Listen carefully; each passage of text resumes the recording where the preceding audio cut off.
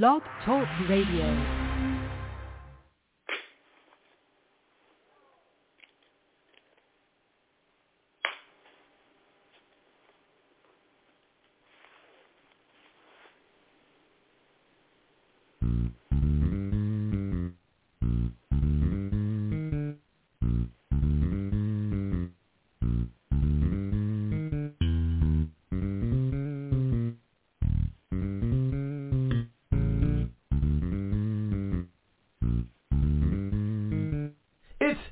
Time with Pastor Steph.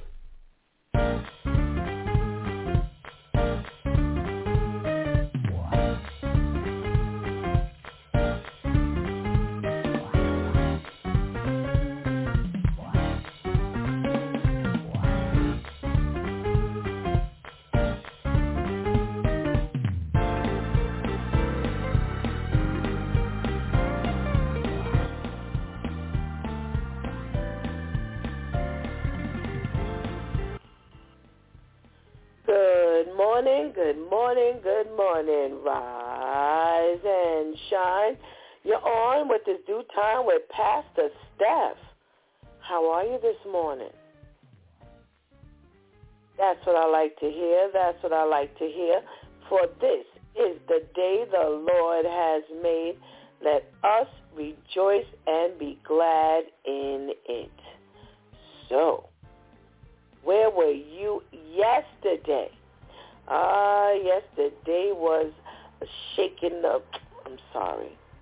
Let's talk about it Tuesday, Church Folk Day.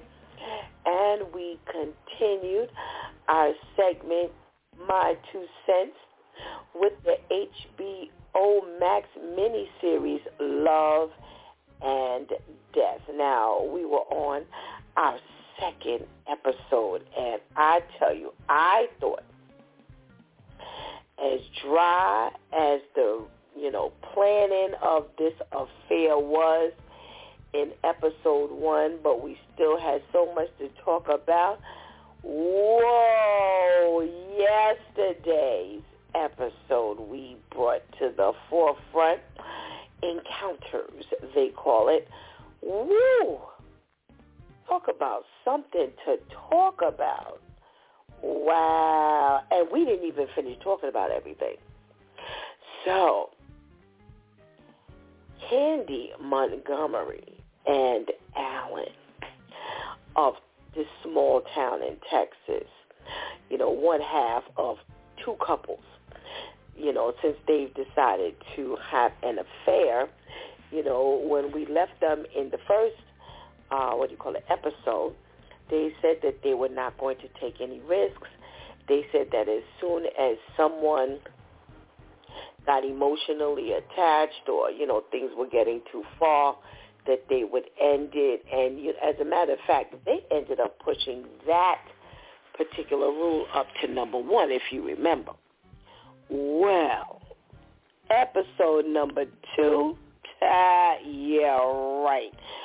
All of the rules went straight out the window. Yes, all them elaborate rules and things that they had taken the time to write out and itemize and prioritize, and nah, that didn't work. We saw them continuing this relationship. Not only did they continue the relationship, but Ainsley has a title for this, by the way, so you need to go back and listen to the name of the title of the episode. But not only did they continue the relationship, but they enhanced and, doubled down on what they were doing. So not only were they seeing one another in secret, the first episode they were going to this nice, I guess at that point, it was a nice hotel. Well, they were all out at the amusement park together. Oh, they were out eating together and walking together and having a gallivanting good time together. So all of the discretion went straight out the window. What else did they do? Well, They showed one time him pulling up to the hotel, motel, Holiday Inn. Yeah, it was no Holiday Inn. Homegirl had switched from a hotel to a motel for the thrill of it. Now, we all know that motels tend to be pretty sleazy. And, he mentioned that. He mentioned that it was a step down from where they had been going. But when he pulled up, homegirl had run to the door, swung it open, negligee on and everything. Well, it got turned up even from there because, I feel like Wendy Williams dishing the dirt. Well, I got to dish the dirt on this story.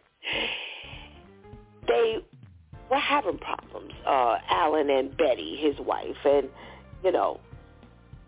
they decided to go to marriage counseling. Well, Candy was not happy about that because she immediately saw it as a threat to their comfortability to being together because, if they go to marriage counseling and they get this together, then why would he want her?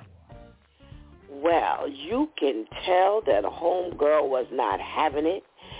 She was all ruffled, and she in the restaurant was quite loud when he told her to shh. Yeah. This thing here in episode 2, just went to the moon. Yes. He started telling Candy about their relationship, him and his wife, and how, she really wasn't doing well and how postpartum was not really working, in his best interest, and how, she had made advances to have sex with him, and he told her he was too tired, and oh my goodness. But the church folk conversation comes up when Betty, Alan's wife, begins to give the brand new pastor a hard time. Yes, Pastor Jackie from episode 1, she's leaving and she's gotten a new job, so she's going to relocate, and she found them a replacement pastor. And oh my, she was not feeling him at all. You could tell that he came in, he was making changes, he was stepping it up some, just kind of shaking up some things, and she was really giving him what for. And, we got to talking about, in real life, in church folk world, what they're doing, what do they normally do when a new pastor takes over? Well, we always know that people going to be people and people don't like change. And unfortunately, people act not only the way Betty behaves, but much worse. Pastor Charlene tells the story of, her, relationship and how, she was the new, pastor because the old pastor had passed away, and she moved from assistant pastor to pastor. And, I asked the question, did they really feel that, Jackie was a little too close to the members? And, there's some pros and cons to getting too close to your congregation. I got to tell you, there are really some things that you will see happening when you do step into a zone, and, some people become a little too familiar. And it was quite some conversation yesterday, I got to tell you. Now, I would have loved for Pastor Jeff to be in on that one because, Pastor Jeff has experienced some things. I would have loved to hear what he had to say, but I tell you, between Pastor Charlene, Ainsley, and Shantice, boy, they had that boat rocking yesterday. So you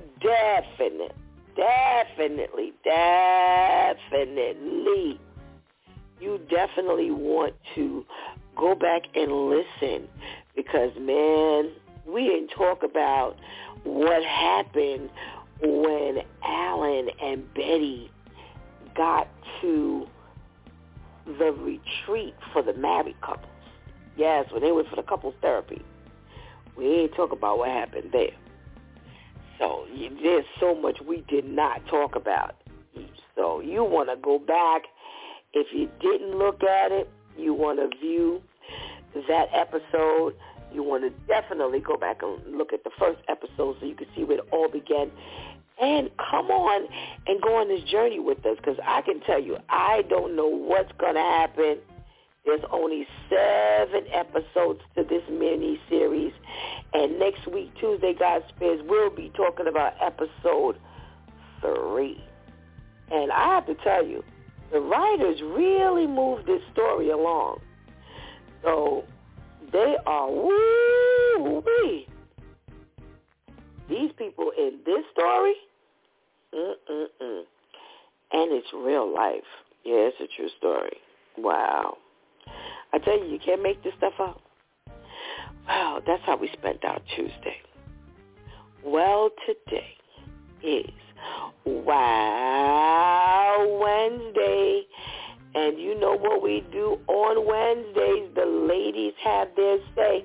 It's going to be a little different today. I don't think we're going to last the full, distance today. I'm really not feeling well, but we're going to have this socially conscious segment. We're going to get our chatter on.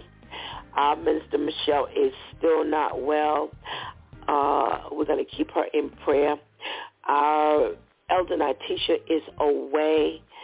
And, we're going to enjoy our time together as we push through this hump day for some, but Wow Wednesday for us. So I'm sure our girl Vivian is rearing and ready to go, but I'm going to give you the opportunity to go get that healthy breakfast. Go tell somebody that it's due time with Pastor Steph is on, and whatever you do, don't go anywhere, because we will be right back. Hey, y'all.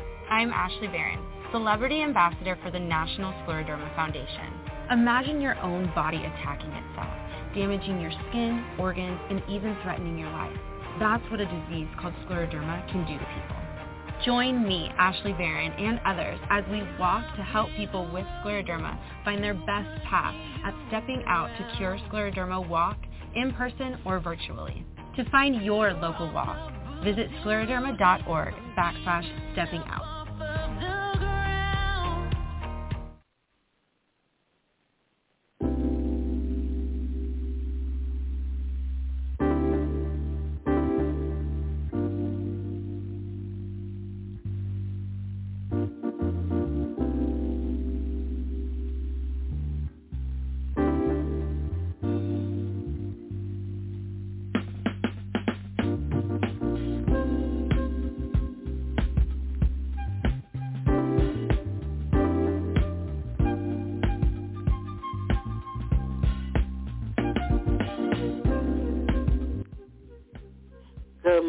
Good morning, and good morning again.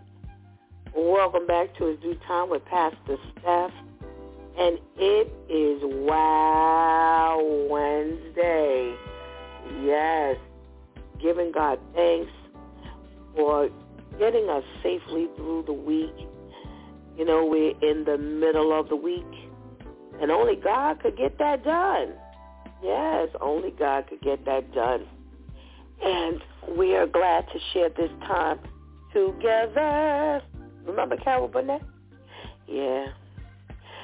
I'm giving God thanks. Well, we are going to give our girl Vivian the microphone so we can have our socially conscious segment. Good morning, Viv. Good morning. Happy Wow Wednesday. How are you, Pastor Steph? I'm hanging in there, thank you. How are you, Vivian? I hope you're doing well. I am, thank you. I'm well. Good. What you got for us today, Viv? Okay, today on Socially Conscious, we're starting off with a quick story regarding the little people. Reports say more than 2 children suffered what were described as burn-like injuries after playing on slides that had been doused with acid at a Massachusetts park. They say police and firefighters responded to Bliss Park in Long Meadow, Massachusetts on Sunday morning for a report of a suspicious substance on the playground equipment. At about the same time that day, firefighters and emergency medical technicians responded to a nearby home for a report of 2 more children with burns who had just left that park. Excuse me. So a mom said she thought the liquid on the slide was just rainwater until her 1-year-old went down the slide and started screaming and crying. She said the liquid left blisters and swelling on her children's legs. Authorities determined that someone had broken into a storage room where chemicals were kept at the park's swimming pool and stole some acid. The acid, which can be used for cleaning or maintaining a pool's pH balance, was then poured on 3 slides. No one has been charged as of yet, but authorities say that they believe the suspect and or suspects may have also been injured. So they are trying to use that information to possibly catch the people responsible. So this is definitely a sad story, and this was absolutely intentional. Whoever did this knew exactly what they were doing. So hopefully they will catch these individuals. And luckily the children are in stable condition, and they are expected to be okay. Maybe a bit of scarring physically and emotionally, but they're expected to make a full recovery. Next, we have a warning to Americans. They say check fraud is back in a big way, fueled by a rise in organized crime that is forcing small businesses and individuals to take additional safety measures. So they are asking Americans to avoid sending checks through the mail altogether. According to reports, they say banks have issued roughly 680,000 reports of check fraud to the Financial Crimes Enforcement Network last year, which is an increase from the 350,000 that was reported back in 2021. Meanwhile, the U.S. Postal Inspection Service reported roughly 300,000 complaints of mail theft in 2021, which is more than double than the year prior. So I don't know who is still sending checks these days. A lot of people are, paying their bills and doing things like that electronically. But apparently they're saying that roughly 3.4 billion checks were written this year alone, which is down, but that's still a lot. So again, if you are one of those individuals who are writing checks and sending checks through the mail, whether it's to pay a bill or a merchant, they're just warning you against it. They want you to maybe find another way to do it because they're saying that the check fraud is going up. Mail theft is going up, which was expected after COVID. A lot of people were, stealing people's checks when we were receiving those checks through the mail. So again, if you're one of those people that are still doing things in this manner, you may want to find another way. And speaking of statistics, reports say that more than 258 million people across 58 countries faced severe hunger this year alone. And mind you, we are only in June. So for them to get these numbers, 258 million people across 58 countries who have faced severe hunger in 2023, that is a very big number. So this is the highest rate of food insecurity in the last 7 years. They say fallout from Russia's war in Ukraine, local conflict, climate change, and the economic impact of COVID-19 and high inflation are all major factors that have driven this number up. They say that there has been a 33% spike in the number of people facing hunger globally, reporting 193 million people in 53 countries back in 2021. So again, not only have the number of people gone up, but the number of countries who are facing severe hunger has also gone up. So personally, I used to hate when people would say, things like don't complain because someone out there has it worse than you. But I've learned that this is a very appropriate statement. So just thanking God that you are not part of the 258 million Americans that they are talking about in this article. And, of course, if you can lend a helping hand, please find a way to do so because that is a very crazy and sad number. Next, I came across this interesting article that says New York City's Department of Correction will no longer be made to inform the public of inmate fatalities.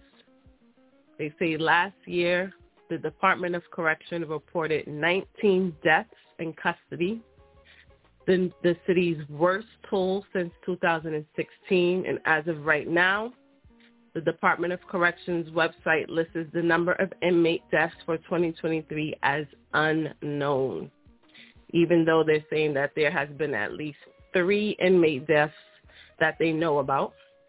They say previously the department would send out a press release after anyone died in custody, including their name, time of death, and the facility in which they died at. They're saying this had been a standard procedure for approximately 2 years, but the Department of Correction now describes inmate deaths information as public practice, not policy. They're saying that in 2020, at least 4,998 inmates died in jails nationwide before they were able to get their day in court. So, of course, people everywhere are not feeling this new practice. They're saying that this will be a way for them to get away with things and not have to tell anyone about it. They cited one act. They say under the Death and Custody Act of 2013, law enforcement agencies like jails are required to submit deaths to the Department of Justice, but not necessarily make it public knowledge. But now they're saying that this is just not enough because now they're using that to say that they don't have to make it public knowledge. So as always, we ask for our listeners to join in on the conversation. What say you? Do you think that this information needs to be made public? Or are you saying doesn't matter? So join the conversation. Let us know what you think, which brings us to our wow story of the week. You've probably heard of Dexter Barry, who was arrested last November following a dispute with a neighbor. They say 5 days later, Dexter died after jail officials refused to give him necessary medication for his heart transplant. So reports say Barry was arrested on November 18th after a neighbor reported him to police for allegedly threatening to beat him up following an extended dispute over Wi-Fi. While the two never physically fought, Barry was still arrested on a simple assault charge. Medical records show Barry received a heart transplant in October of 2020. They say he frequently insisted that he needed to take specific daily medication to prevent his body from rejecting his new heart. According to body camera footage of the incident, Barry told police officers at least 7 times that he needed this medication to survive. They say court videos show that the next day when he was able to stand before the judge, he also spoke up about his meds, and the judge responded, quote, "Okay, here's what I'll do, Mr. Dexter. I'm going to simply set a bond in your case of $503 and add the additional condition of nonviolent victim contact," end quote. But they're saying by the time he was released, he had already missed at least 5 doses of his medication. And they say despite him resuming his medication, Barry's health declined over the next few days, and he died on November 23rd, just 3 days after being released. So they are, of course, suing, and they want the arresting officers, to be held accountable for their family and their father's deaths. The son said the police officer could have simply walked inside the home. It was a 2-minute walk that could have saved his father's life. They're saying that they did not order the medication or get the medication because of the cost of it, and now this man is gone. So definitely a messy story, and this is the type of things that they could possibly get away with when they're now implementing this rule that they don't have to make deaths in jail public knowledge. So, again, definitely a messy situation. But this has been Vivian with Socially Conscious, giving you the news that we are following. And remember, if you have any wow stories you would like to submit, please feel free to direct message me on Facebook. My username there is VivianBM. And come back every Wednesday to find out if your story has been chosen. Thank you, as always, to our loyal listeners. And thank you, Pastor Steph. Thank you, Vivian. Thank you. Boy, did you come up with some socially conscious news this week. I think I got all my information, but as always, if you can hang around or be available just in case we need some clarification, we would really appreciate it. Thank you so much. Have a blessed day. You're welcome. You too. Feel better. Thank you, thank you, thank you. Oh, boy. What a mess. Goodness gracious. Well, we're going to talk to our ladies and see what they have to say. Let's say good morning to Lady Tamika. Good morning, Lady Tamika. Good morning. Happy Wow Wednesday to you. I am so sorry that you're not feeling well today, but I'm glad that you were able to get on.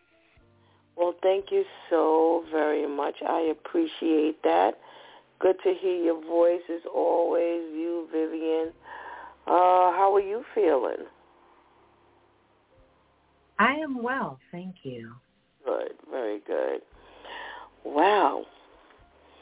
You know, my question is, what won't people do? You know, someone steals acid, pours it on a slide, and now the babies are suffering burns and all the kind of injuries and swellings and things like this.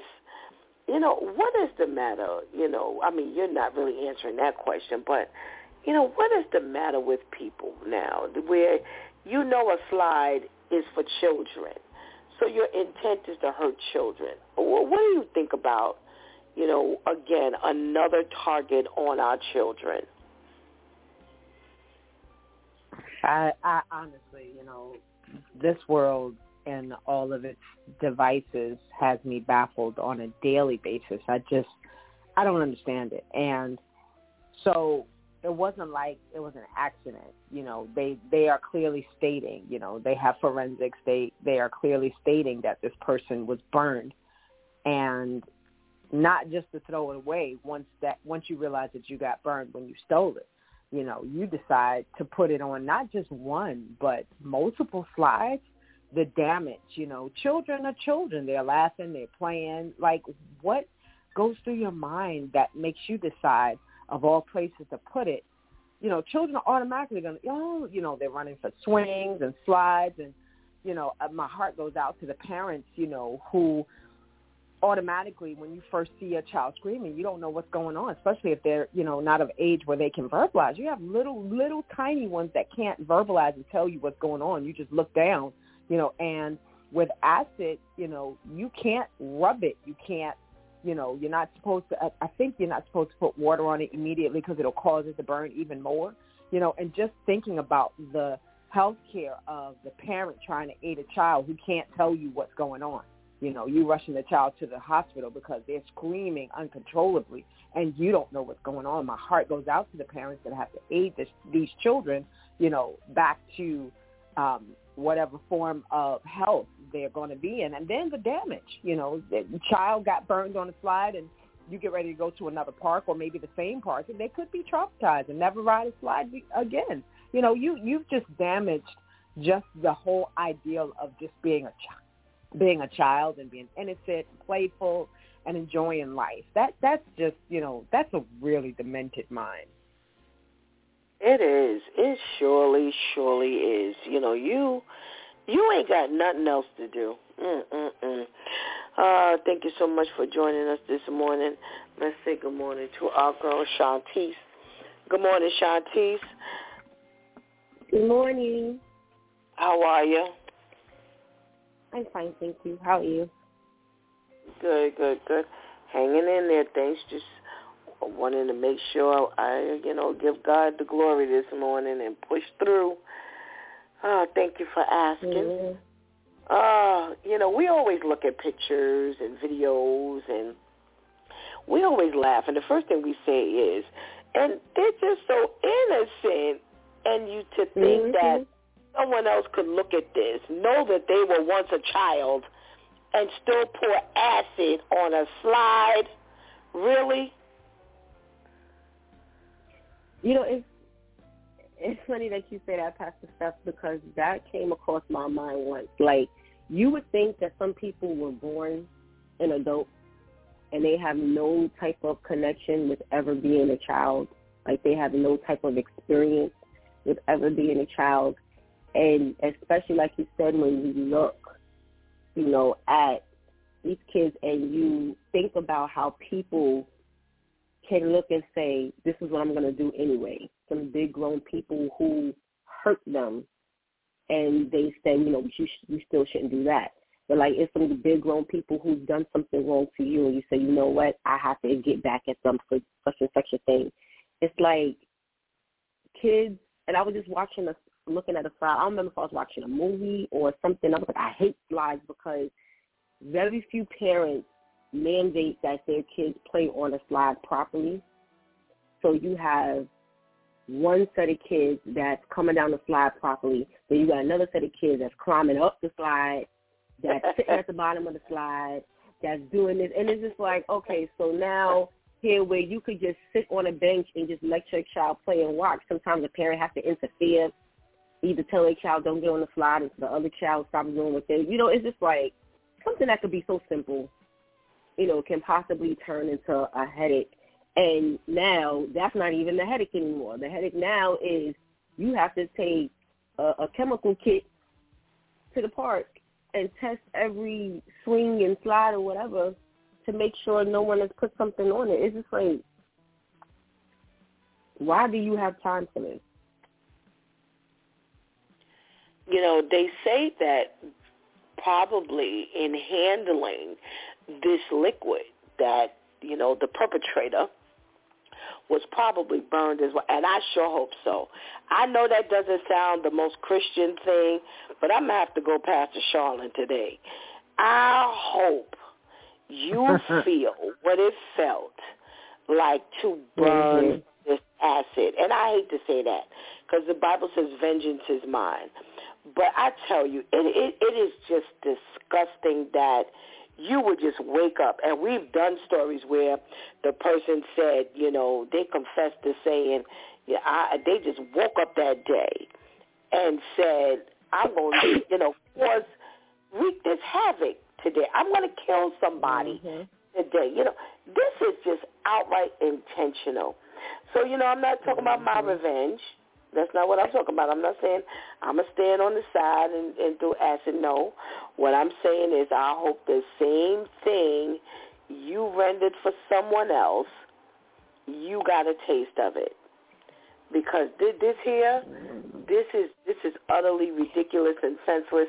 And again, when you think about a child, an adult who intentionally hurts a child, even if you were hurt as a child, you would know how it felt. You shouldn't want to hurt another child. You know, so this is really some twisted, demented thinking when people just, you know, make a mess of a child's playtime when for how long were we all quarantined and locked in and it couldn't even get outside. So, you know, I hope they find that person and I really hope they make them pay accordingly because this was real senseless and just sad. So, you know, just when you think it's safe, you know what's funny? Elderly people do not want to put their information on the line. They do not want to put their information into the computer system because they don't trust it. You know, they don't, you know, believe that people, that they feel safer with the live check. And here you have it, just the opposite, where you ain't got to worry about the internet only. You actually have to worry about the checks. Vivian says 680,000 reports from the banks. I mean, at one point, that's a whole lot of checks floating around in the mail. And I'm just trying to figure out, like, who in the world is still writing checks? The elders. Because no one who is computer savvy who is mailing checks. First of all, you don't feel like going to no post office or the mailbox. I haven't trusted a mailbox in years. So, really, you know, now so to me, I would consider this elder fraud as well. What would you say, Lady Tamika? I feel like it's everybody fraud for those who, you know, are still doing it, you know. Every now and then, I'll be honest, you know, I have, you know, had to write a check to, you know, something or, you know, give a check to somebody if I can't cash app them or, you know, there are a lot of venues. In most cases, you can do it that way, but every now and then there's a random check that has to go out, you know, and now I got to be frightful for that. You know, I already had a problem in my neighborhood. They were vandalizing the post office box. One time they broke it. Wow. So they got it fixed, and then they have these new mailboxes where you can't open it up to put the mail in. It's just a little slot that you stick the mail in. Well, they some way, somehow, I guess they must have put a piece of paper or something and set the mail inside the box on fire. So now you got to call the fire department to rescue the blue box. And now each time you got to follow in the mail, send a check to somebody, did you get it? You know, this is like crazy, and they keep doing things, you know. In my neighborhood it just seems to be popular now for just, you just keep finding new ways to do things, you know. We got people walking up and down the street with shopping carts, following the courier trucks, DHL, FedEx. You know, as soon as they come out, as soon as they deliver a box, if you don't go downstairs fast enough, they got their shopping cart, they got your box, and they're gone. You know, and there's just more and more ways of creating travesty. It's like, okay, ever since we have been able to get out, we should, you know, I know this sounds horrible, but, you know, maybe we should go back to the days when we were housed, because at least then there wasn't so much travesty out there. It's just, this just doesn't make sense. So now grandma can't write a check. Now you got to, Grandma, let me put it online for you, and she's already fighting you because she doesn't want you to do that. Right. So, well, I know how to do it. I've been doing it this long for such and such, and, she's going to tell you, how she wants it done. And that makes it complicated because now you got to keep following the check to make sure that it made its destination and that her account and all that attaches to her is not, in pandemonium because of just the move of trying to pay a bill. Right. Oh, my goodness gracious. Oh, Shantice. Vivian's numbers were just breathtaking. They're telling us do not put checks in the mail anymore. Find another way to pay your bills. They're even saying that UPS said that there were 300,000 mail thefts. So Tamika's talking about, them doing damage to your mail in the mailbox. The banks are complaining at 680,000, and the post office is saying that they've been robbed 300,000 times at least. Okay, they're saying 3.4 billion checks were written. Oh my gosh. What do you do now? You can't trust online. You can't trust the mail. What do you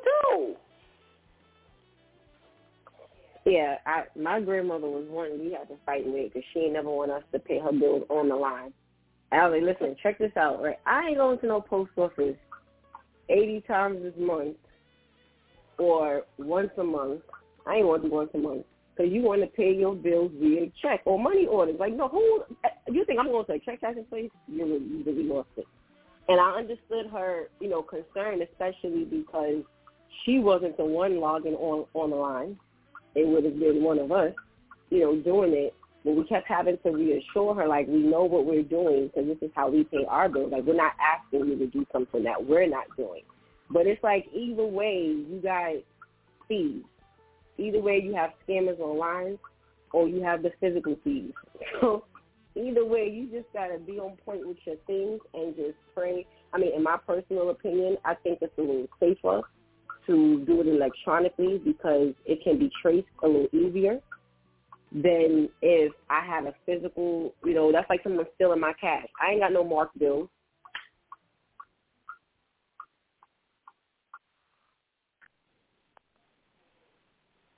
I don't have any marked, any marked bills. So it's a lot easier if someone was to steal my money electronically because, okay, I went to this site, I went to this app, I paid here, I used this card, even if it takes a while, it's a little easier. But if someone steals your physical check, how are you tracing that? Yeah, and you're not going to know until the first withdrawal of your funds. You're not going to know this until someone either complains first, they never got it, and then you're just going to think it's lost in the mail, or either they're going to now, tell you to issue another one, and here you are sitting back, keeping your fingers crossed, hoping that it's just kind of lost until somebody hits you with a major withdrawal because they have your routing number and your bank account number. So, it's the only other way is to actually call and do it by phone. And I don't know about y'all, I hate it. I hate that more than the mail. I can't stand when I got to press 1 for this, press 2 for that, press this. But then even with that, Pastor Steph, you still have to make sure, like, you're calling the number on the back of the card. Yeah. You can't even look the number up online because they got so many different scam numbers out here, and they have people perpetrating as if they're the representative of such and such a credit card or company.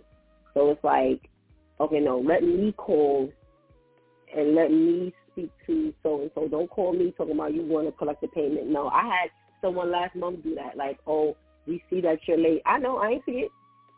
I'll call you back later on today. Don't be calling me. I'll call you and I'll speak to someone else. I don't want to speak to you just in case you call. Let me speak to someone else. So I agree. The whole call, like speaking to someone over the phone, that's not always safe either. No, and you know it's just a mess. It's just a mess. And as always, the crooks got you jumping through hoops to live a normal lifestyle. So it's like you just can't get out of it. You can't get around it. You're just gonna have to do what you do and just make it happen somehow. And you know what? I just say this is another reason why we need to find Jesus. Because, you know, I'm at the point where I'm not running all over the place trying to figure out how to get this done. Listen, God's going to have to take care of Stephanie, and God's going to have to send his angels to protect me on the line or on the phone, because you just really have run out of options here. You got to pay the bills, and everywhere you go, it's just dangerous.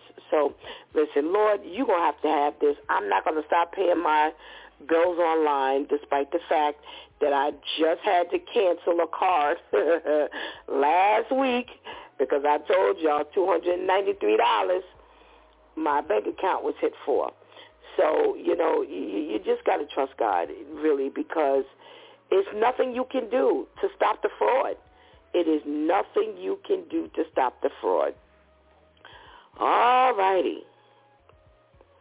We've got this these statistics Vivian came up with this week are just breathtaking and staggering.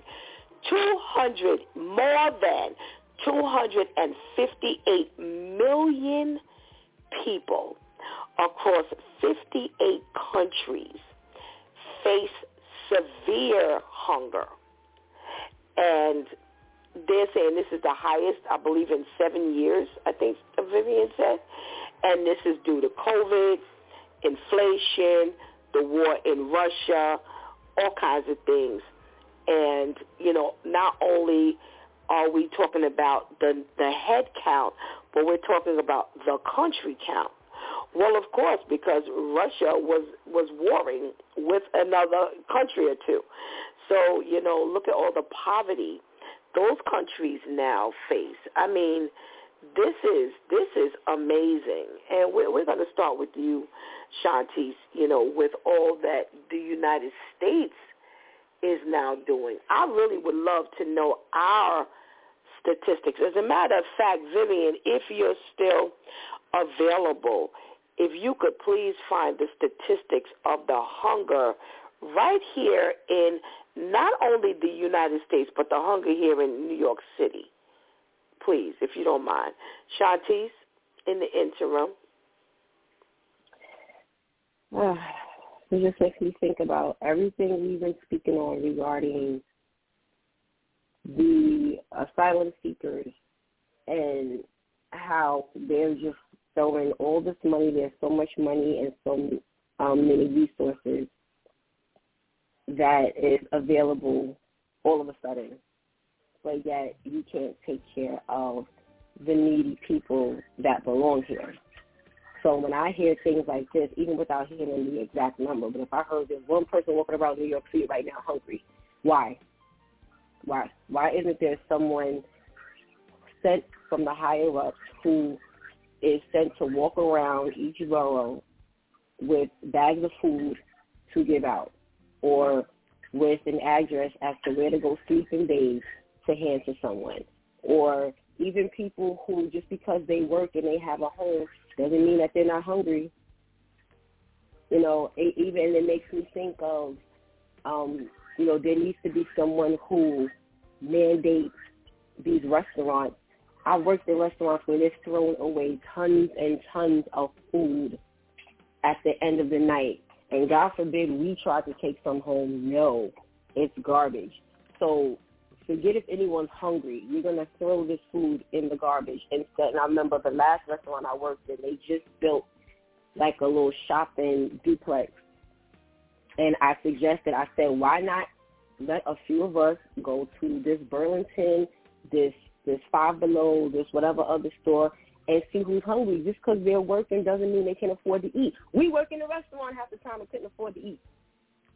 How many times we've come here hungry or, such and such, but it's like, why is there any high level of hunger or need going on around here, but yet we're not hearing that there's anything done about it? That's my thing. Why isn't there a follow-up? So we've done our research and we, come across that there's 50,000 Americans that's hungry. Or there's 50,000 people in the state of New York that's hungry, and this is what we're going to do. Why isn't that followed up with anything? And that's what's most disturbing to me. It's just, okay, these are the statistics. Have a good day. It's like, I think that's the saddest part. Yeah, it's amazing. It's amazing how all this money is being thrown around, and now these people probably have left poverty, and now they're entering poverty. Oh, Lady Tamika.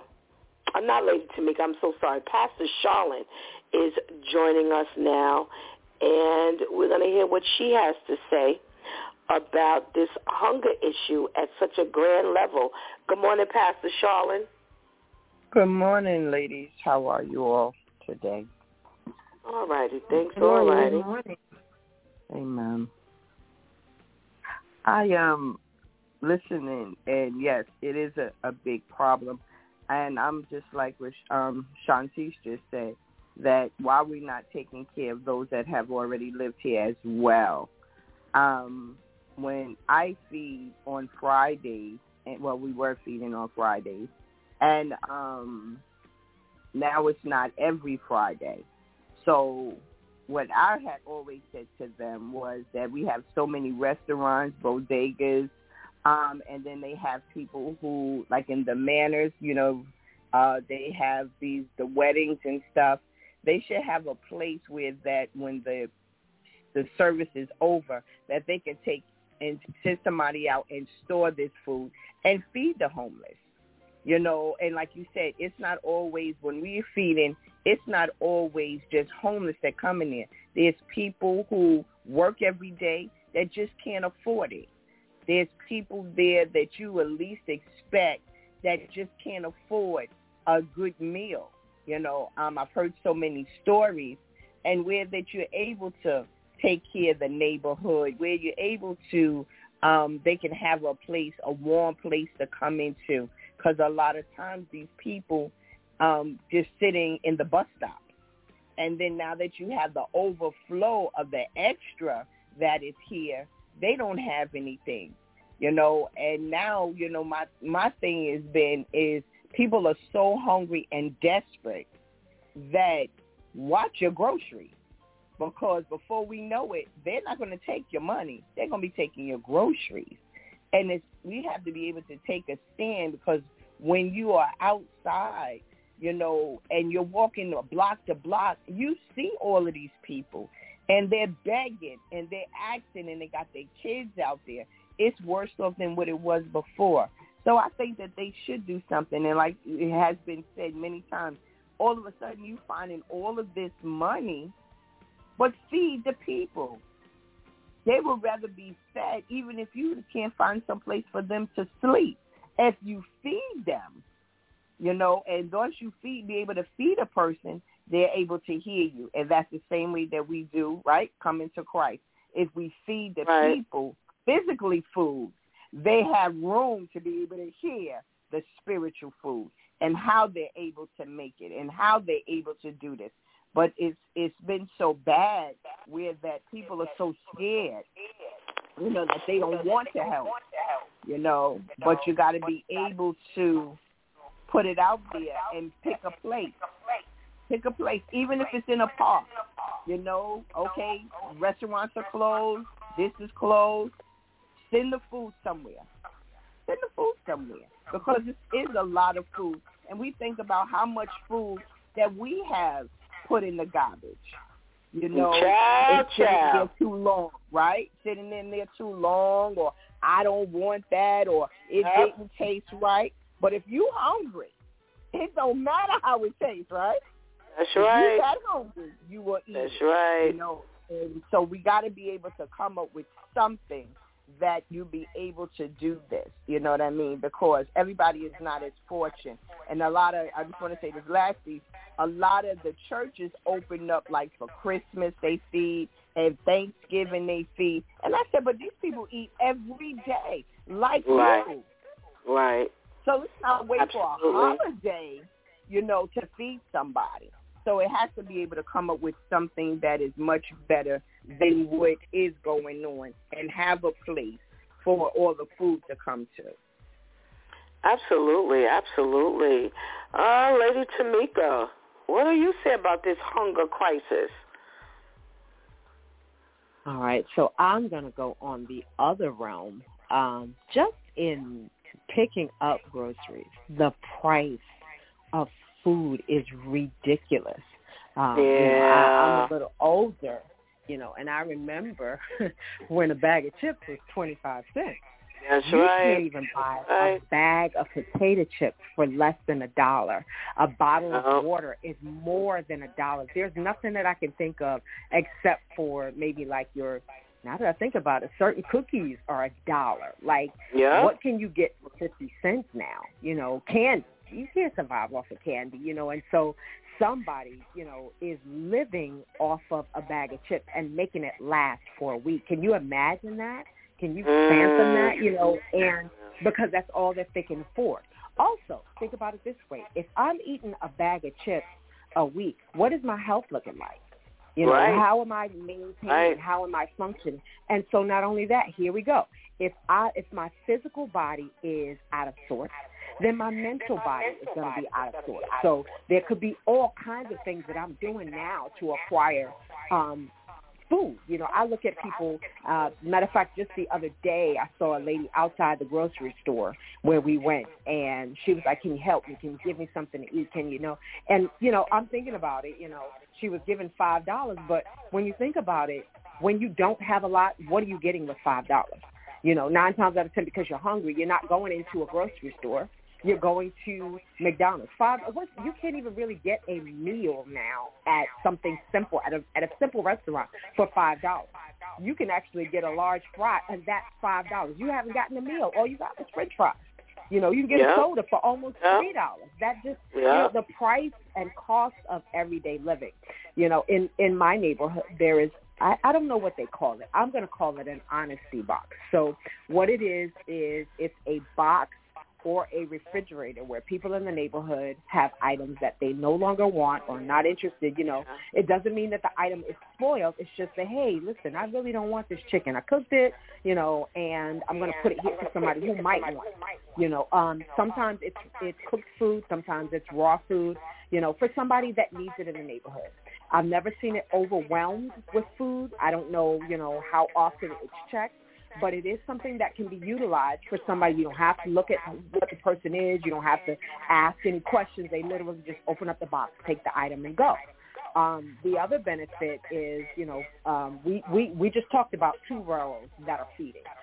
Pastor Charlene is feeding, and she's feeding in Manhattan, and we're feeding in Brooklyn. But still, that number still doesn't change. There's just, and then you're bringing more people in. So my heart just goes out, to the state of New York, the state of the world, because you see when people are hungry, it can cause your mental psyche to go crazy. There's all kinds of stuff that can transpire when you don't eat, when you don't sleep. Those type of things can cause pandemonium again. Absolutely, absolutely, ladies. Well, I did get some stats, and I have.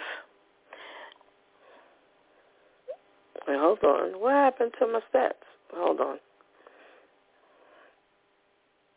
Okay. New York shows 865,000 people with food insecurity. That's almost 1 million people. That is crazy. I looked up the United States, and it shows that 12% of the population in the United States struggle with hunger, which is about 41 million people. They say that, excuse me, that it's households with children and single mothers have the highest rate of the food insecurity and the hunger rate. And when you hear these numbers, these numbers are staggering. When you hear these numbers and you hear that restaurants are mandated to throw food out, or when you think about how many times your food in your refrigerator goes in the garbage. And boy, they used to catch hell up in here. I fix them now. I just don't cook. Because everybody, I don't eat this after 2 days. That's old. No, I'm sorry. People with old. No, I'm sorry. Now they may not eat it as long as I do. I will admit they don't have to eat it as long as I do. But with all, like Pastor Charlene said, with all of these preferences and little pet peeves and idiosyncrasies, and here you are, feeding people, because from time to time, a couple of times we've fed people here in Queens, and we were never short a bag. I'll tell you that much. We were never short a bag. And, it was just real simple things, something that they could just carry with them. And, my heart's desire is to do it more, because it's really beneficial to the community. It really is. You'd be surprised how, people, need. We had people with children, with small children and things like that. So it's really sad. It's really, really sad. There was a guy who said, he wanted to take a bag for him and his mother, who was home, kind of homebound. And Pastor Charlene mentioned that also, when she was on before, about how, you can take bags, for people. And this stuff is real. This stuff is real, and it's right in your neighborhood. It's probably someone next door to you. You don't know. And we have to really give God thanks that we have food to eat, because this is no joke. Excuse me. All right. Now, here is something really disturbing, especially for those of us on A Due Time with Pastor Steph, because last year we did several stories of the Rikers Island incidences that led to death. And to think that New York City Department of Corrections they are no longer mandated to report. Well, they were never mandated. They said it was a practice.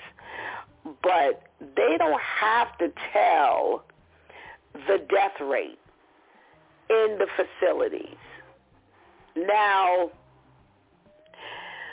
they gave a number for 22, but when it came to 23, they said it was unknown. So they are definitely exercising this practice. They are no longer going to give any press releases with this information on it. Vivian, I told her the number she came up with this week were just outrageous. 4,998 inmates who died nationwide before they could even get their date in court.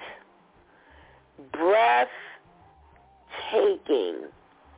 It shows the negligence and the neglect that is taking place in these jailhouses, and followed up with her story of the man who was arrested who wasn't given his heart medication.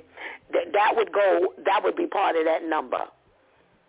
And this here, they're going to get away with murder now. This is literally how to get away with murder. Pastor Charlene.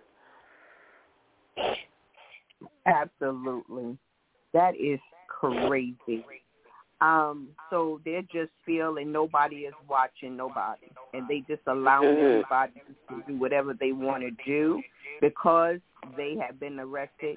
These are human beings, regardless of their wrong, whatever that they have done, that you still should be able to have the people safe.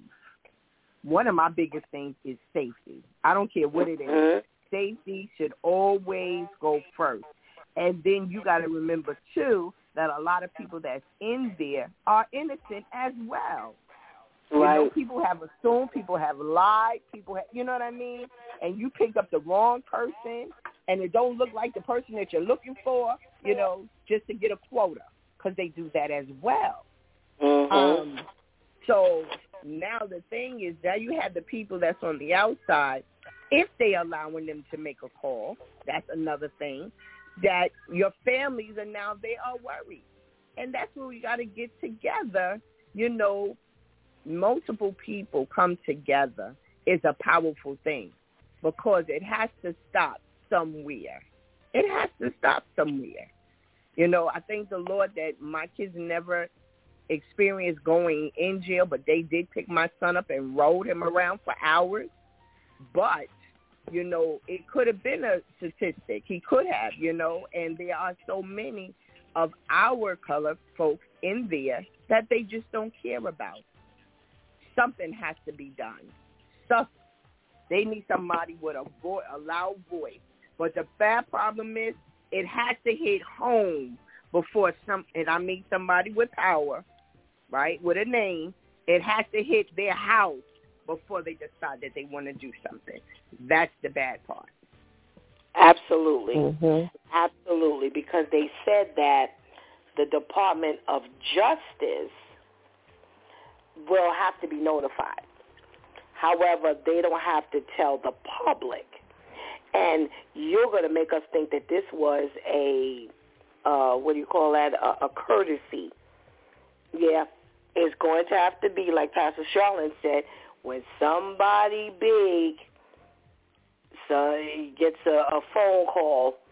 Do you agree, Lady Tamika? Oh yeah, this is literally crazy. I remember, like you said, last year when we were getting the guidance, it was almost every week that we were getting a new death. I mean, literally almost like to the day. Like if it was a Wednesday, then the following Wednesday somebody else died, and we weren't getting any leeway as to how, or guidance as to how these people were dying. You know, we understand that type of environment is very volatile, and anger and issues and fights and rage and malice and all of those things can happen at a moment's notice.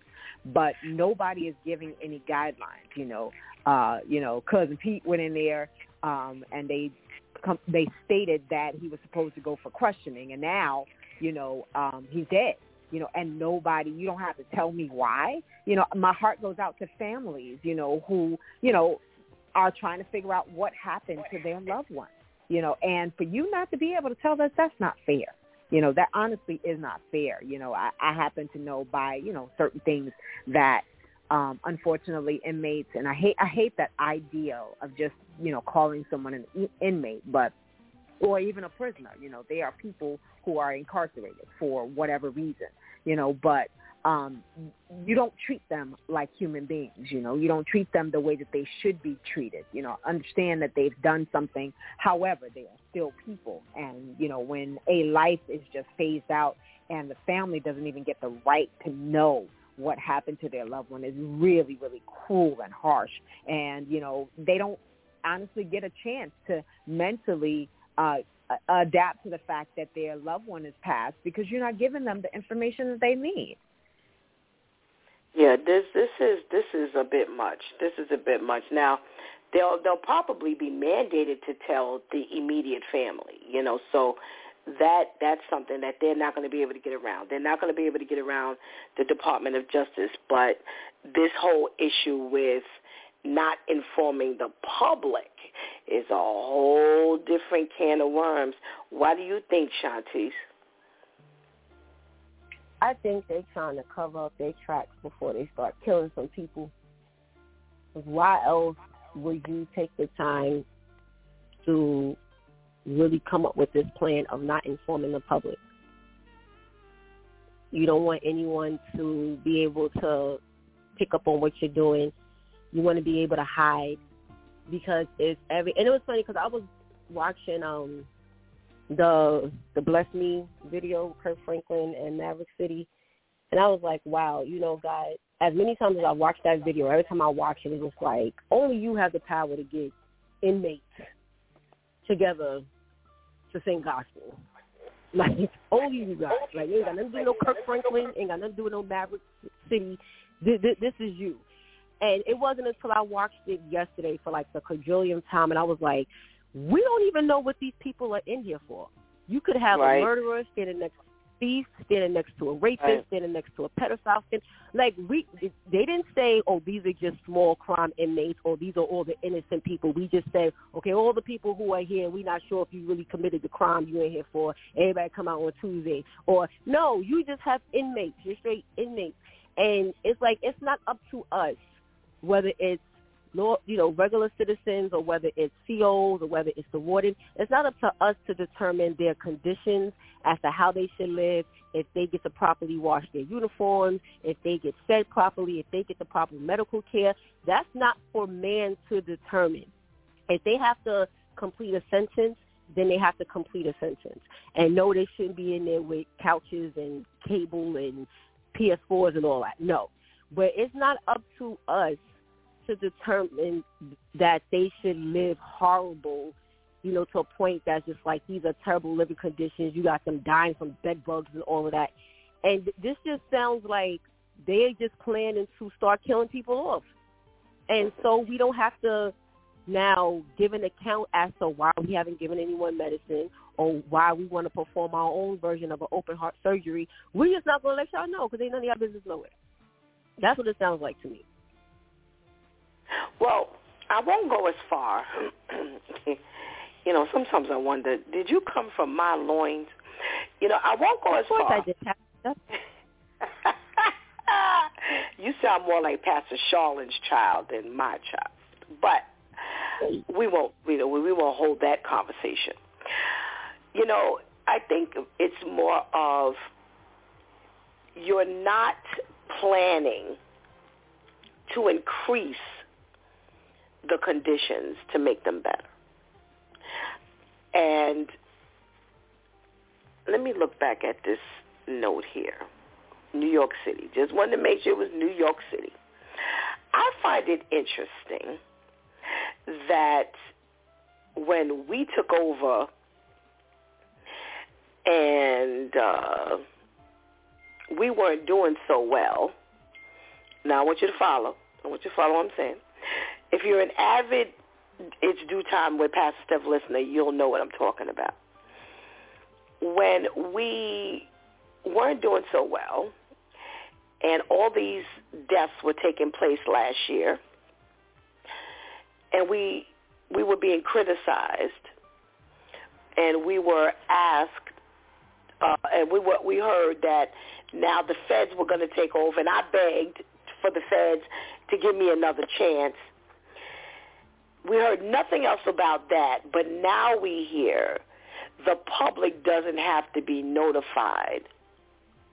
Now, in order for that to be cleared, you know somebody. You done picked up on something. You know you have some power to shut that down.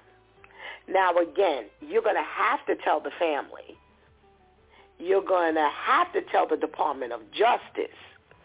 But the biggest problem is with the community, with the public, and I'll tell you why.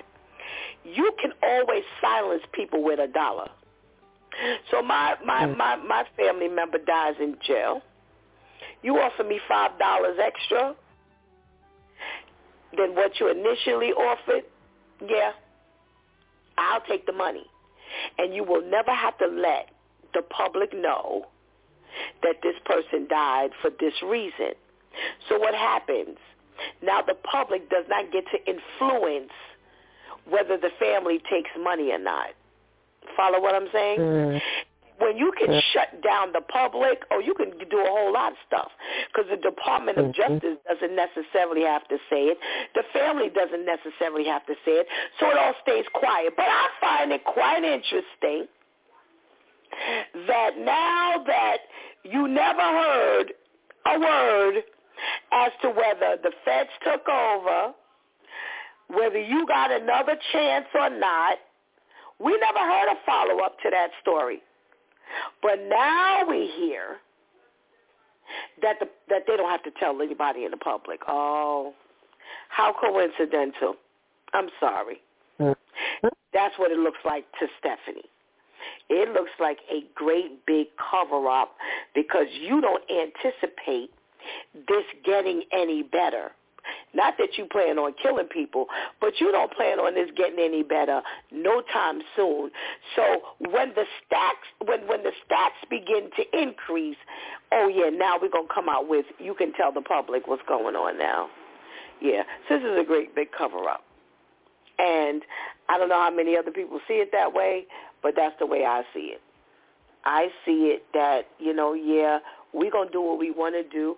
We're going to be negligent, and we know we're not fixing up anything. We're not fixing any conditions. And as long as we don't fix conditions, we know that it's not going to change. Now, let me tell you how you know ain't no conditions going to be fixed. You have now let 100,000 people into the state of New York. 100,000 people you've let into New York City. Now, all this talk about getting rid of Rikers is gone because now they're using some of the local facilities. Okay, you're using some of the local facilities to house your asylum seekers, so you have no place to put them. So now they're all going to go on Rikers Island when they commit crimes. So now, when they go on Rikers Island to commit crimes, if you think the conditions in there are bad now, imagine when the people who came here who thought they were getting better conditions won't get better conditions. What are they going to do? They're going to start committing crimes. And they are going to now end up on Rikers Island. So now the population increases. And when the population increases, guess what happens? There are going to be more fatalities. And if we don't have to tell you about all the fatalities, we'll be able to get away with all of this stuff. Oh, and half the people that's coming here ain't got no real family either. They've already planned for this. There's a comment from a listener, from what I understand. Yes, Pastor Steph. 1 second, I'm sorry, the comments are coming up. Listener sent in, are they anticipating more than normal deaths for the upcoming years? These politicians need to ask questions. Yep. Mm-hmm. Yep. The whole system needs an overhaul. Yes, it seems like, and another listener sent in, it looks like it's one big cover-up. Oh, yeah. I'll ask you ladies, what do you think about that scenario? Some of our listeners have said it. I'm saying it just straight out. Pastor Charlene, what's your thought on that concept? Absolutely. I do think that it is a cover-up. I think that money is involved. I think money has always been involved when they turn their back, even in there and on Rikers Island. I also think that's going to become the housing for them, because in most of the time, right, they're in the jail cell and people that, you just know who have been there. And they say that it'd be crowded inside. So it's just going to double up. So now where that you don't have no space, they in your face. So yes, I do believe you haven't heard anything else from them of who is running the show. And I do believe that I do believe that it's always been money for everything. And that's what keeps them quiet. Lady Tamika, what do you think of that, the cover-up concept? Oh, definitely. You know, it's easy to just put the wool over the eyes of those that are not paying attention, you know. And, you know, the sad part about it is some people live their lives as though if it's not my family member, if it's not my friend, if it's not somebody that I know, then it doesn't affect me. But it can and it will. How do you know that one day it won't be your sibling, your friend, your neighbor, you know, somebody that you know? And so fine, you just allow it to lie dormant for a period of time until it hits your household, until it hits your neighborhood, your street, your home. Absolutely, absolutely. Shantice, you can have a say as far as the cover-up part. Yes. You know, I said it. It's sad because even with and I completely agree with Lady Tamika, and that's something as soon as she said it, I thought about Emmett Till's mother when that's what she said after the death of her son. Like, I didn't care what was going on in such and such area. I literally said it was none of my business until this happened to my son in that same area that I said I don't care about because it has nothing to do with me. And, you know, especially as Christians, we learn that we have to care, you know, and God blesses us with the discernment as to, you know, what to give a lot of attention to, what not to give a lot of attention to, or when to give a lot of attention, you know, to that. But this just sounds like, you know, again, we're not the ones locked up. We're trying to make sure we stay out of, you know, off of Rikers Island. You know, we're trying to make sure we stay out of the system, out of central bookings. At the same time, you know, there's still a care because they're careless. One of the reasons is because they're careless like this and they want to cover this up. What's the next thing they're going to start being really careless with and start covering up with, you know, everyday citizens who are not, you know, likely to be in the prison system. You know, so it may really be started. This is just one of the areas that they're hitting right now. And some people may say, well, they in jail anyway, so it don't matter. But no, we need to be concerned. And just like the listener said, if the politicians don't care enough to pay attention and start asking questions, these are the same politicians that are governing us right now. And we see the decisions that they're making. We got people climbing our gates and fences and stuff because they just don't care. You know, so we have to learn to care questions and showing them that we're paying attention to what they're telling us not to pay attention to. Like, what you mean don't pay attention to that? Why not? Why? No, I'm asking questions and hold them accountable where they're going to have to, you know, give answers and have to move a certain way. So, absolutely.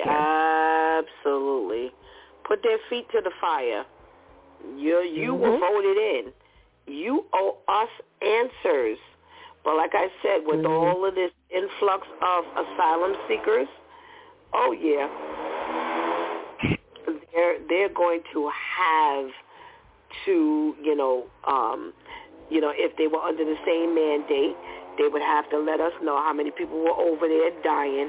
And when Vivian said there were 5,000, pay attention now, 5,000 people who lost their lives before they even made it to court.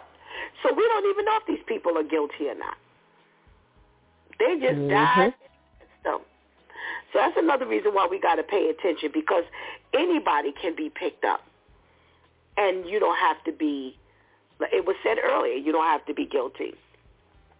Well, I actually saw this story that Vivian is talking about this gentleman who was arrested. Here we go.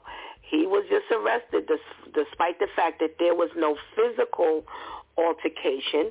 He was still arrested and being held for court.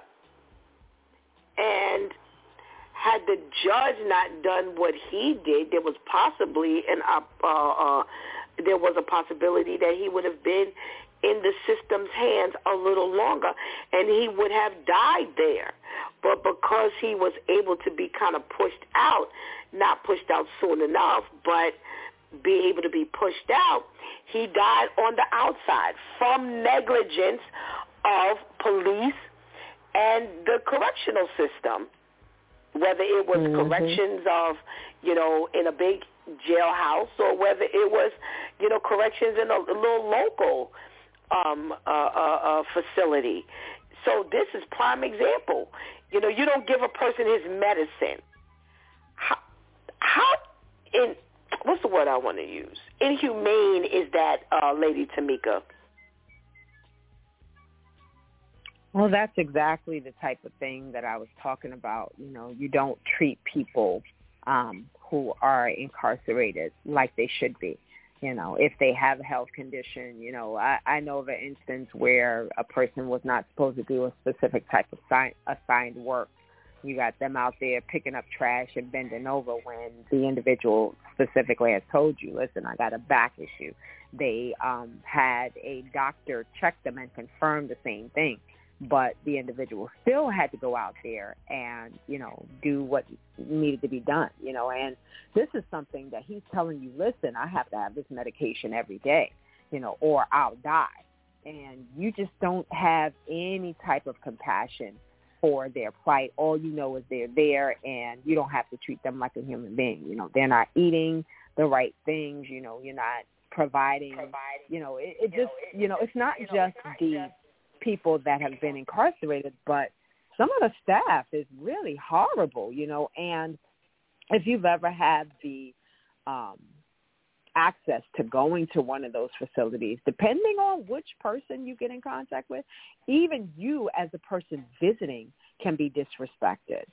They're just not very, it's a very dark place, and the mentality and the way that people deal with one another is just deplorable. My heart goes out to the family because this individual was treated with such disrespect and disregard, and not even his plight for his health even, prompted them to do anything to help.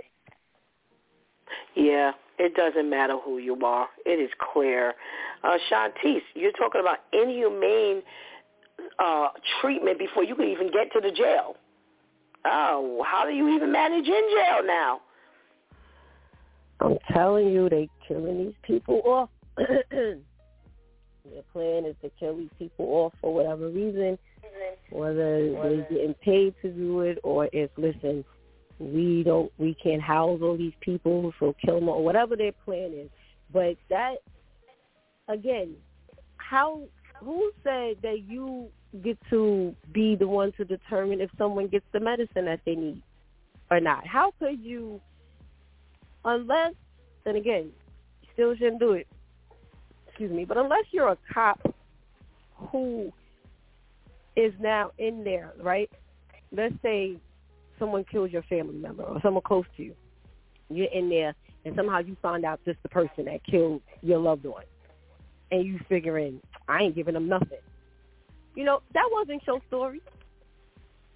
You just looked and said, you get no juice, you get no bun and cheese, you get no extra blanket, you get no heart medicine. You what? No. This is something intentional that they're doing. I couldn't even imagine knowing that you need any medicine. Diabetes medicine, high blood pressure medicine, Flintstone vitamins, anything. That's not your job. Your job is to take care of them. And that's what a lot of these cops and stuff don't understand. You are here to protect and serve. You're here to serve. Even the criminals. As a CEO, you're not there to now, as the Bible said, lord it over their heads that you're a cop and you're going to do what I say and blah, blah, blah. Because half the time, they end up serving the inmates all right. When they get in cahoots with the inmates and now the inmates got dirt on them and now you got to be enslaved to them before they blow you up. So, but it's a plan to take these people out. This man needs medicine. What? This is crazy. Pastor Charlene, the bad part about it is we're talking about what happens when these people become inmates and, the negligence somehow, some shape, form, or fashion ends up costing that individual his or her life. But this process is starting well before they even get to the jailhouse. Where when you are being arrested for nothing, pretty much, because there was no physical altercation, and you know how that can go, where they wouldn't even go inside and get your medicine. It's a power struggle. Absolutely. Because of the fact that I can say Yep. if you take it, if you can. A lot of times it happens. Hello? What in the world? I can't tell y'all what. There is nothing on my end. I'm so sorry. Oh my goodness gracious. Okay. Keep going. What? That? I tell you what's happening. Keep talking. Just keep talking past Okay. Colin. They ain't want me to talk. They didn't want me to say.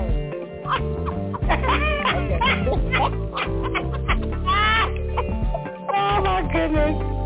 Well, I don't know. You know, you can't. Not gonna holler over this. I don't know what is actually happening. Only thing I can ask is if Shantice, you're on, if you can just check all your levels. I'm flipping through. It's okay. So maybe it decided to behave, Pastor Charlotte. Talk fast. I'm sorry. No, y'all found the button, so I won't say. Don't try Oh it. my goodness. But anyway. Oh my goodness, that was. Well, I forgot now. Listen, y'all done got me. Oh, so you were saying power tripping. Power. Yes. So because I need it, so what? You shouldn't have did the crime. So what? You know what I mean? So that's what they will do because of the fact that we know everybody don't have a heart for the job that they have. So in the meantime of that, they will take and tell you what you can do, what you can't do, when you can't do, and some people take that to the next level because I have that power. Now, I'll give it to you. What you going to give me? You know? So it's going to be where that you said you need this medicine, so this is what I want. Because I know that you're able to get this from the outside. Have so-and-so bring this in or, you know, whatever. Because of the power. Because I have that power, I'm going to make you be the puppet. And that's a lot that will happen. And you're saying even before we get to the jailhouse. So when I come get you, right, because a lot of times we know that whatever they might have, it don't always make it to the to court. It don't make it to the jailhouse. It be in somebody else's pocket or in their car. So it depends. And that's where it comes from, that power. Because I can do this. I can, so I do. And you're absolutely right. It's about control. And, you know, unfortunately, you know, a lot of people go from, you know, being treated and badly and victimized to, you know, on the outside to being badly treated and victimized on the inside. And, you know, with this new law that says that there's no mandate, all of this kind of stuff didn't have to be revealed. You know, this, and think about it, across all the nation, the entire nation, this is what people are experiencing. You know, and we hear that these police officers are getting worse and worse. And, you know, if this is all going on out here, imagine what goes on behind the gate. So, you know, this is just something that we need to really keep lifted in prayer, because it's going to take our prayer to make the change. It's going to take us, you know, helping people to not take the dollar. You know, don't take it for your family. Don't take the money if you're not getting any justice. It's different if, you know, you're getting justice along with it somehow. But when it's just a payoff and, you know, they're just using that for hush purposes, you know, you're really going to have to consider that, you know. Oh, my goodness. Ladies, you've done a fantastic job. Thank you so much for your contribution into today's conversation. I'm going to shut it down a little early today because I don't feel well, but I thank you so much for all your contribution today, and we pray you have a blessed day. You all do the same. Feel better. Have a blessed day. Feel better. Thank you. We can't go before we get that benediction. May the God of endurance and encouragement grant you to live in such harmony with one another, in accord with Christ Jesus, that together you may with one voice glorify the God and Father of our Lord Jesus Christ. That's Romans 15:5 and 6. Well, I will say in my closing that, we really don't have a lot of options out here in this world anymore.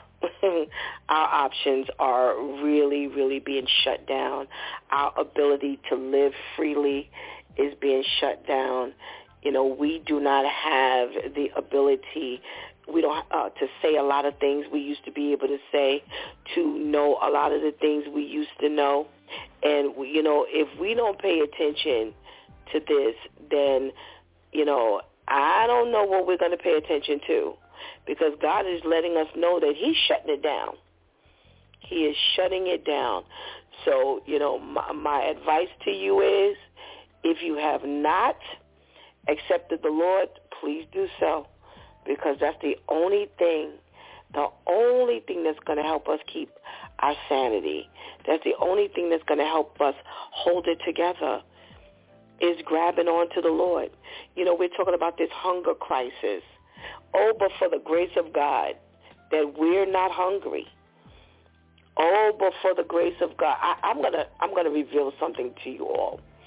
My mother, she was in our care, and she was getting food assistance, because they give that to the elderly people. We never had an opportunity to shop even for her, because we had no place to put the food. Now, let me help you understand what I'm saying. So, she would need basics, and she would need to eat as well. But by the time we went to the store, there was no room to put anything extra. So we really wouldn't use her card. We might buy bread and milk. That's about as far as it went. And I always marveled at God that, you have Shantice, who doesn't work. I'm on a fixed income. And there was no, overflow of money coming in this house. No overflow of money. We didn't take her money. She wasn't here for us to get rich off of or anything like that. And we never had any food, any room for real additional food. The only thing we really would have to shop for is meat. And we have a deep freezer, and we have a regular refrigerator freezer that is a nice, very spacious, and there was no room to put the food. And I just said to God, you're amazing. Do you remember in the Bible where it says that as long as you do what God tells you to do, he will bless you so much that you won't even have a place to put what he gives you. You couldn't even hold all the blessings. You have no place to store it. I'm here to tell you that is accurate. There was no place to store the stuff. No place to store the stuff. And I think about how it's saying,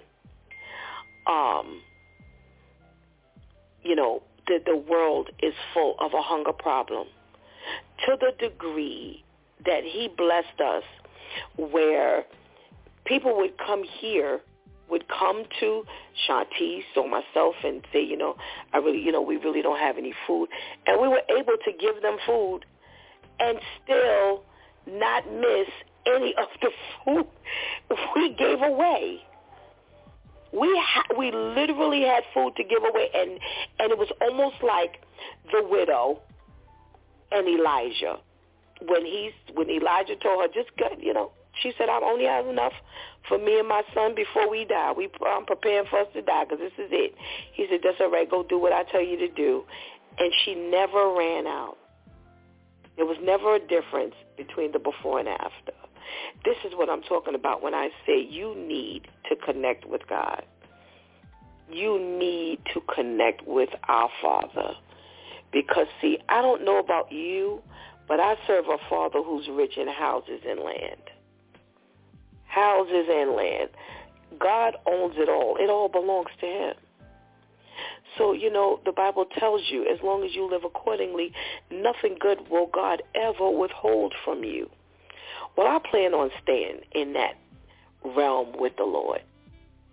And I give God thanks that when I look at these staggering numbers that Vivian rendered today, these statistics did not hit home. And we done thrown out a whole lot of food. I mean, we have thrown out a lot of food because after the third day, nobody wants to eat the food because it's old. Yeah, we've thrown out a lot of food, but I tell you, hunger has never been at this door. I tell them all the time, y'all can call me cheap.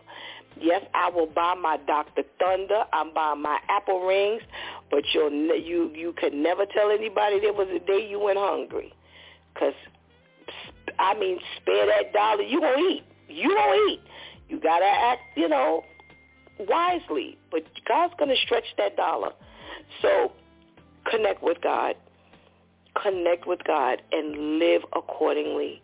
And you will find that there will be areas, no matter what this nation endures, you won't be a part of that number. Ooh, I like them odds.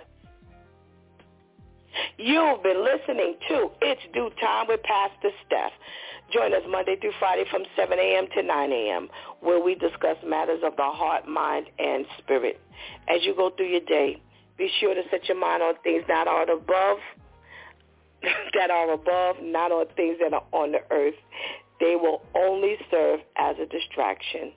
Remember, prayer changes things. It's Pastor Steph signing off, and I want to thank my Due Time crew, my ladies, for always coming through big time. Thank you for hanging out with us and helping us do what we do. Please, please, please take this opportunity to give your life to the Lord right now. And if you've already given your life to the Lord, please use this opportunity to strengthen that relationship with him, because later is not promised to any of us. Until tomorrow, God spares, where it's Therapeutic Thursday. Until then, I love you.